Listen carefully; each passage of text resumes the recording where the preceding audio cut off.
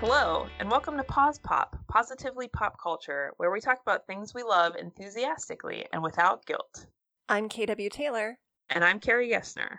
Today we're going to talk about The Highwaymen, Mindhunter, and Ghost Whisperer. So, Carrie, tell me about your experience with The Highwaymen and your recent trip that you took. All right, I just started listening to this band called The Highwaymen. It's a country band made up of 4 already established country singers: Brandi Carlile, Natalie Hemby, Maren Morris, and Amanda Shires. And I didn't know this until you pointed it out, K-Dubs, but their group is an homage to the Highwaymen, which is a country supergroup made up of Johnny Cash, Waylon Jennings, Chris Christopherson, and Willie Nelson. I can't remember exactly how I found out about them, but I've been listening to them on Spotify, and they have a song called Old Soul that I've been listening to a lot. You know how some songs connect with you and you're like, yeah, I'm going to listen to this on repeat for a little while. Yep. I was fortunate in that I got a couple days off work a few weeks ago, and I went hiking for the first time in a while with my dog, Elfie. She's a greyhound. She's the love of my life. So I haven't been hiking in a while, and I finally got to go, and we go to a park near my parents' house. It's not a super hard trail, but there's one side that's more elevated, and it takes about an hour. I think it's a 2-mile loop, and it's just really nice to be able to slow down. I don't bring music or anything. I just kind of listen to what's going on in nature. Wow, that sounds really dumb. But Oh, no.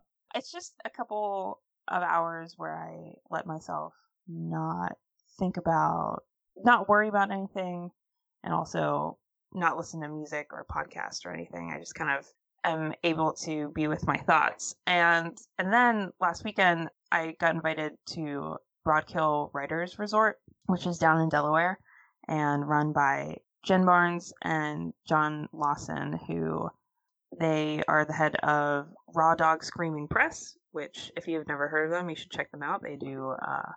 They publish fiction that foams at the mouth.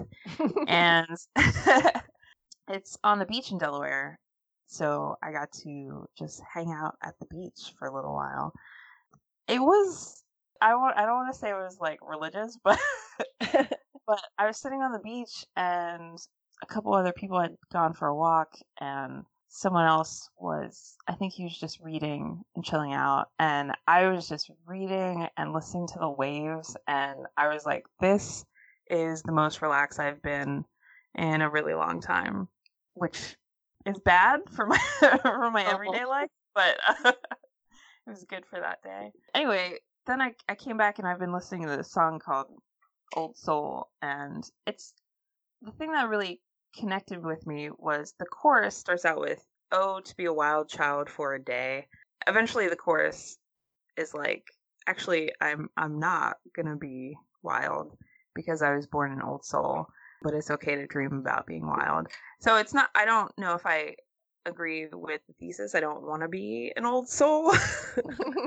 I want to be more wild, but yeah, I've just been thinking a lot about how nature can kind of calm me down, and I don't know if it's a dichotomy between the wildness of nature and then the rigidity of everyday life. But I like I said, I just have a lot of thoughts on this that aren't really conclusive. They're just really rambly. I have more feelings than thoughts, I guess. But that goes along with the premise of getting out into nature and being wild. So having it be an emotional reaction rather than something you can verbally articulate very easily. Like, I think that's reasonable. Okay, thank you. You're welcome. And I think also we're getting into autumn. That's a time when at least I think about going hiking and experiencing nature in a way that's a little bit more slowed down as we get closer to winter. I love summer. Summer's my favorite season, but this past summer was everywhere, and I think where we both live was really exceptionally hot. So having it finally get cool enough to really enjoy being outside is, a treat, and it's nice. So, yeah. Yeah, it's very much a treat. And if anyone listening is in the area and has tips on where to go hiking, that would be awesome. And I think I like to take these opportunities to notice what is not really working in my life and try to fix it. So because I've remembered how much I like hiking and how much I like being outdoors, I think it's really time for me to try to fit that into my schedule more. You should try to do that.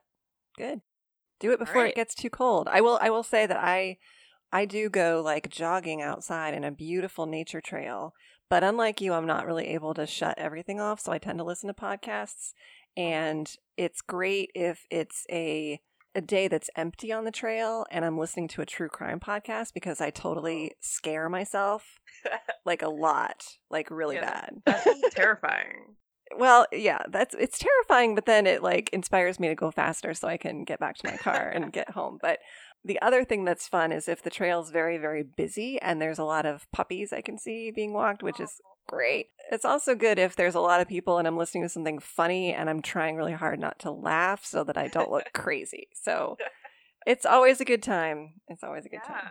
Just look crazy. That's okay. I mean, everybody usually looks crazy, but That's true. yeah. I think jogging is different too. If I jog, I definitely have to have something going on, or else I will just be focusing on thinking that I'm dying, basically. Yeah. Distraction is good. Yeah. Thank you for listening to me ramble about nature. But you've just finished the second season of Mindhunter. Yes. And I am only halfway through it, so I'm really curious to see what you've thought about it. Okay. So I'll try not to spoil you or our listeners too much, but I didn't realize this was kind of irritating. So I was like, the other night, we're like, yeah, let's watch Mindhunter. And it did that thing like, normally if my husband and I are watching a Netflix show, we kind of know, oh my gosh, we've only got one more left of the season, blah, blah, blah. We got to save it and gear up for it, do it like on a Friday night or something so that we can process it more. But I didn't know it was the last episode of the season, because it seemed like it was a really short season. And in looking at it, I think the second season is 9 episodes, which is an awkward number that doesn't feel, normally it's either 8 or 12 or 13, but 9 is just kind of a strange number. So it sneaks up on you, so be aware there's 9 episodes of the second season. And because it did the thing at the end of the episode where it goes to like, oh, trailer, instead of showing the next episode. I was like, what? I was so upset. So the fact that I was upset that it ended should tell you how I felt about it. It was really good. And the first season, so Mindhunter, for those of you who are not aware of the show, it's on Netflix, and it's a period piece set in the late 70s, early 80s about these FBI agents and consultants who have the brilliant idea to start tracking serial killers and trying to profile them and figure out what makes them repeat offenders, basically. And it's based on a book by John Douglas, and it's kind of based on his life, but it's heavily fictionalized. So it's not that you could read his book and see the exact same things as the show. They do take some liberties with it. And I didn't realize this, but Tom actually saw John Douglas talk at his college when he was an undergrad, and I was so jealous hearing that. Anyway. Oh, that's cool. Yeah. And I have read other books by John Douglas, and I think he's, like, I don't agree with him all the time about his theories about crimes and things, but I think that making the effort and interviewing these people and doing this work, I think, is really interesting. So it's a lot more slower pace than your typical police procedural as a result, because it's unfolding these stories like as they're learning things. And so it's a little bit more of a character study, both of the FBI agents and consultants and the killers. So the second season, they're focusing on the Atlanta child murders, which was a case that I didn't really know very much about until this season of TV. And I did read up on it a little bit later. It's pretty upsetting. So I will give a little warning here that the show does this talk in this season about children getting murdered. They don't really show anything. It's not a graphic show, but it's more just kind of hearing about it. It's kind of disturbing. But I will say that the performances are amazing. Yet again, the cast really hits it out of the park. Jonathan Groff, who people may know from Glee or Hamilton, plays Holden Ford, who is kind of the fictionalized version of John Douglas, and he's a special agent. And then Holt McCallany, I think is how you say his last name, plays Bill Tench, who's his partner. And Anna Torv from Fringe, we talked about Fringe the other week. We love Anna Torv. We love Anna Torv. She plays Wendy Carr, who's a psychology professor. And so she's a consultant with this unit. She leaves her job at Boston University to join the FBI Behavioral Science Unit. Season 2, they also focus on Nancy Tench, Bill's wife, played by Stacey Roca, and I thought she was really pretty amazing in this season. Bill and Wendy have a weird, upsetting storyline of their own that they're dealing with in season 2. Michael Cerveris plays Ted Gunn, who is the head of the BSU in this season, and he's a strange guy. He actually was on Fringe also. His motivations for the unit are very unclear and murky, and he seems like he's playing a lot of different sides. And I always love a conflicted, scary boss character. I think that's an interesting dynamic. I don't know. Because it's very real, right? You never know what your boss's motivations are. Or that's very true. If they're on your side or if they're getting stuff from higher up. That I don't know. It's an interesting thing. And then Lauren Glazier plays a bartender who becomes Anna Torv's character's love interest. And that relationship is kind of interesting. And I'm trying to think who else was a big standout. Sierra McLean plays Tanya Clifton, who is a hotel worker, and she alerts Holden to the existence of the Atlanta child murders. And I thought her character was really interesting. So the Atlanta child murders happened in the early 80s, late 70s in Atlanta, and someone was systematically murdering young Black kids. So there's a lot of stuff with race, location, time period, trying to profile who these kids would have been lured to follow, like what the motivation was. And it's very nuanced. It's very upsetting. I love all the little historical details they include, including music, atmosphere, the way the series is filmed makes it feel like it's the early 80s. So yeah, I really enjoyed it. It's a very, again, slow-paced show, but in a good way. I think that it allows space for the actors to really emote in subtle, interesting ways. So, and then there's like a recurring thing of they're kind of half-heartedly sort of trying to figure out the BTK killer case, and they keep doing little vignettes where they actually show him leading up to some of his murders, and that's an interesting recurring thing that started in season 1. Okay, cool. How do you feel about it? You're not done with the season yet, but how do you? I'm not done with the season yet. I think I'm through episode 5. Okay. So I've met the hotel worker who I really liked too. For the most part, yeah, I think it's an interesting show, but it's a little bit too slowly paced for me, and I don't love Holden. Really? Yeah. Oh. I'm not sure why. I think in the first season, I was just like, you're kind of a psychopath. And I think I lost some sympathy for him. I don't know why. I was just like, I don't trust you. Oh, really? Yeah, and I do like Bill Tench, but his storyline is upsetting. It's very upsetting, yeah. And but he's a great actor, and I didn't like him as much in season 1, but I really like him in season 2. Yeah, I like him more in season 2. And Wendy Carr, I like her, but I don't know. I feel like they're kind of not using her as in depth as they could. Does that make sense? Yeah, well, I think that they're doing something interesting where season 1 they showed Holden's personal life a lot. And so in season 2 they're showing Bill's personal life a lot, and they're showing Wendy's personal life more than they did in season 1, but not as much as Bill's. So I think I'm sure this got renewed because it's been doing really well, but I bet you that in season 3 we're probably going to see Wendy get a little bit more robust storyline. At least that's what I would like. I think it was more present here, but they didn't show her at work as much. They showed more of her burgeoning relationship and kind of the struggle that there is with doing this work and having a romantic relationship. And the fact that she's a lesbian, but in the closet for the most part, added another layer of how she has to compartmentalize things. And I thought that was interesting. Yeah, it is interesting.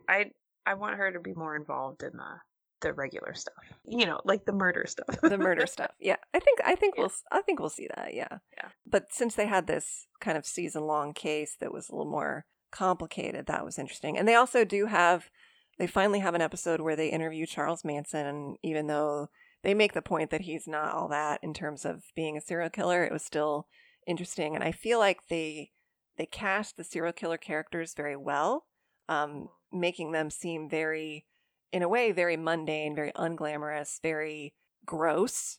And they cast them well for appearance. And I think they find actors who can play making them seem more ordinary in a way that takes away some of the mystique and power. And I think that's important because glorifying serial killers is gross. Yeah, I think they do really well with that. Yeah. Like the Manson interview is a really good example. Yeah. And then what Bill says to him. Yeah. He makes fun of his height and cuts him down to size a bit.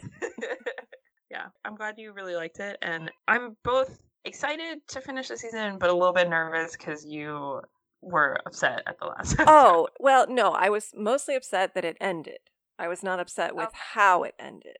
So we'll say that. Yeah. That makes me feel better. All right, so we've talked about Mindhunter, and we have watched another TV pilot. I picked it this time. It was Ghost Whisperer. So do you want to talk about that? Yes. Ghost Whisperer is streaming both on Prime and Hulu right now. Which did you watch it on? I watched it on Hulu. Oh, I watched it on Prime. No commercials. I didn't know it was on Prime. Yeah, it's on Prime. Could have told me that. I'm sorry. I'm just kidding. No, it was fine. It was fine. So Ghost Whisperer was a CBS show, and it ran from 2005 to 2010, starring Jennifer Love Hewitt as Melinda Gordon, the main character. And Jennifer Love Hewitt, if you're not familiar, was in the I Know What You Did Last Summer movies. She was on Party of Five, which I just binge watched for the first time late last year. So I'm Jennifer Love Hewitt overload right now.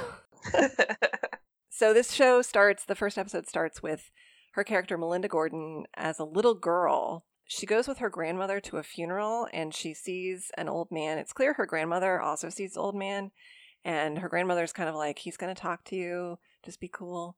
And we know he's a ghost because Melinda goes up to the casket and sees him there.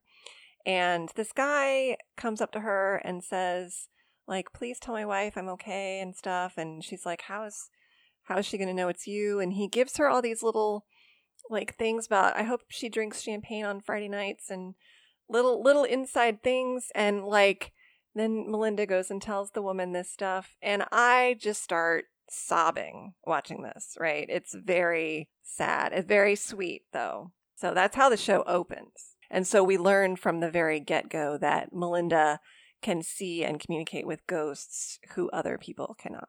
And then Melinda grows up and she's getting married to Jim, who is a paramedic. She talks with Jim's brother at the wedding, and Jim's brother is kind of like, hey, I know that being a paramedic is going to be really hard on him. So when he's ready to give up, tell him this. And then she sees a ghost out the window. And Jim's like, what's going on? Let's keep the celebration to the living. So it's clear that he knows. And I thought that was a really interesting dynamic. Yes. And so then later we see that she's an antiques dealer. She has a little shop. And her shop partner is Andrea, played by Aisha Tyler. I love Aisha Tyler. I think she's fabulous. Same. Yes. She's one of the characters on Archer, the animated spy spoof series on FX. And she was the host of The Soup. She was on Friends. She's been everywhere. She's a comedian. I think she was on a talk show as well. But she's just great. I love her. And they have a cute little conversation that establishes that they're friends. And they have a very bantery relationship. Andrea apparently starts and stops hobbies. Her new hobby is learning Latin. Her old hobby had been teaching herself to play the guitar, but she quit because too many blisters. And so she comes off really funny. And then Melinda finds this weird old compass in like a set. It sounds like it's a set of stuff that's been incoming that she's going to be processing for the store. But she saw the ghost that she saw at her wedding had drawn a compass on the window. So it's clear that these are connected. And then she and her husband move into a new house, which is half falling apart. And Melinda sees the ghost again after having nightmares about that same ghost. And we find out that having nightmares about the ghost is kind of a recurring thing. But she finally meets the ghost, whose name is Paul. He's played by Wentworth Miller, who I really enjoy. And one of my favorite shows is Legends of Tomorrow. He's in the first season of that, and he pops up in later seasons. So if you like superhero shows, go watch that. He was also on Prison Break, too. I think that's his big claim to fame. He was the main guy on Prison Break. That's true, but I never watched that. Yeah, me neither. So she meets Paul and helps him reunite with his son, who's played by Balthazar Getty, and helps basically get his remains brought home from Vietnam.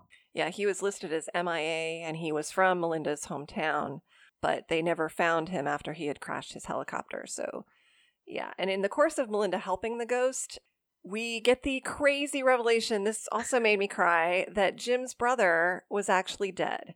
So his brother actually died before he and Melinda ever met, but Melinda is able to tell Jim that his brother was actually at their wedding and communicated with Melinda. And that was like, oh my gosh, that just really killed me. That was so sad. It was, but I know this is kind of silly, but I like that shot where, so Melinda reveals that she talked to Jim's brother at the wedding, and then the camera goes outside, and Jim's brother is standing there on the street, just kind of watching them, which is sweet. And then it goes behind him, and Michael, Paul's son, is sitting in the car there. I don't know why, but I just really like that. And I noticed that shot too, yeah. Yeah, because Michael doesn't really believe that Melinda could see ghosts, and then his wife was like, oh, you should look into it, and they end up finding Paul's remains. And I don't know, I just really like that shot for some reason. That was a good shot, yeah. Okay, so then at the end, Melinda urges Paul to go into the light where he can see his wife, and she's at the graveyard because Paul's remains have finally been brought back and they're having a funeral. And she sees a family at a different gravesite. It's a family of 4, and the husband comes up to her and asks, can you see us? And that's how the episode ends. Yeah, and there was something to me ominous about the fact that he says, can you see us? Because I thought maybe the husband was dead and they were at the husband's funeral. But then It's like, oh my gosh, is it the whole family? That's really tragic. So what did you think? What were your impressions? Honestly, I thought it was pretty cute. Yeah, so I really liked all the cast. I thought they were kind of charming and likable.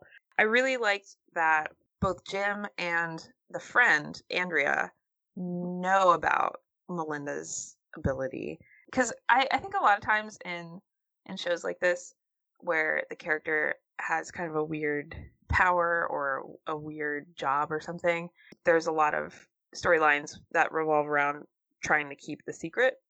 Mm-hmm. So I thought it was really refreshing that both the husband and the best friend know, and both encourage her to help as much as she can, basically. I also really liked that scene between Melinda and Jim where Jim is like, isn't it funny how we're both in the business of death? And he had a really hard case where he was, I guess, performing CPR or helping a victim for 20 minutes, and finally the guy came back. But it's clear that he has a hard time as a paramedic. And she kind of sits down and is like, yeah, but we're in the life business. Death is just a part of it. And I don't know, I just felt like their relationship is really interesting and healthy, and I want you both to succeed in whatever you do. Yeah. So yeah, I enjoyed it, and I think the end, the can you see us? It was like 2:30 in the morning when I finished it, and I was like, oh, I actually do want to watch the next episode to see what that's all about. But what did you think? I agree with you. I liked also that they live in this little small town because it reminded me of Gilmore Girls, and it made me, like, I kind of do sometimes enjoy shows that are set in little small towns. I've tried other shows that are set in little small towns that I have not enjoyed. I tried Good Witch, and I sort of hated that. So I think this was much better. I liked that it was also lighthearted in places. I liked seeing this really good cast.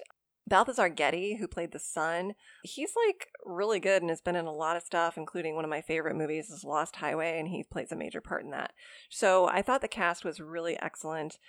I did think it was some of the special effects did not survive the years.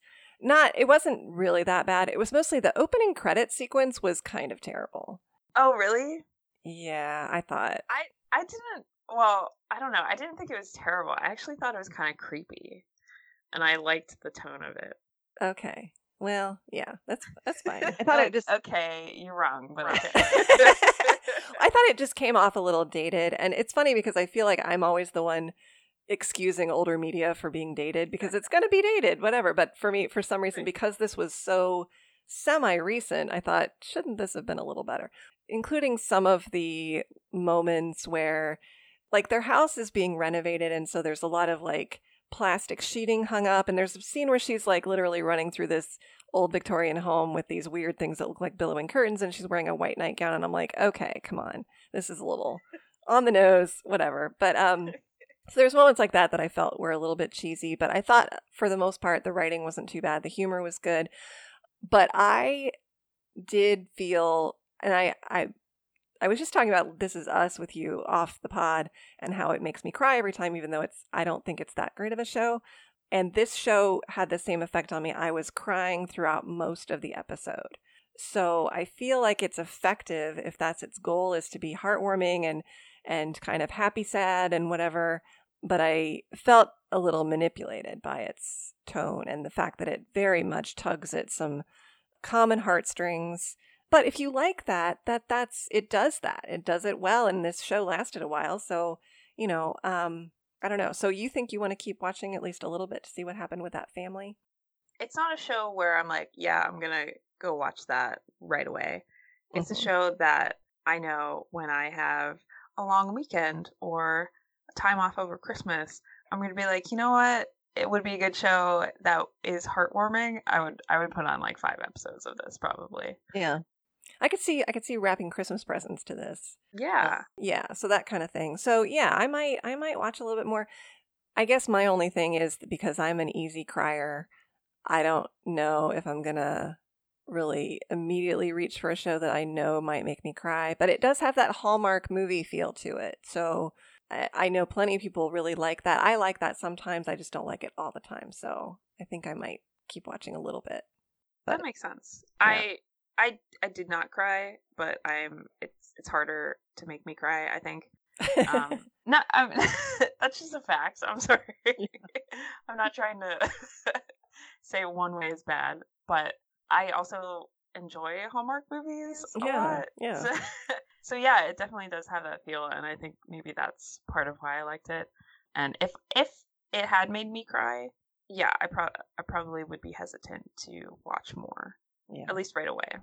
But I mean, like, knowing that it's going to be like that, I think I can steel myself up. I mean, I don't know, dumb thing. I cry at commercials, so, it's just like, whatever.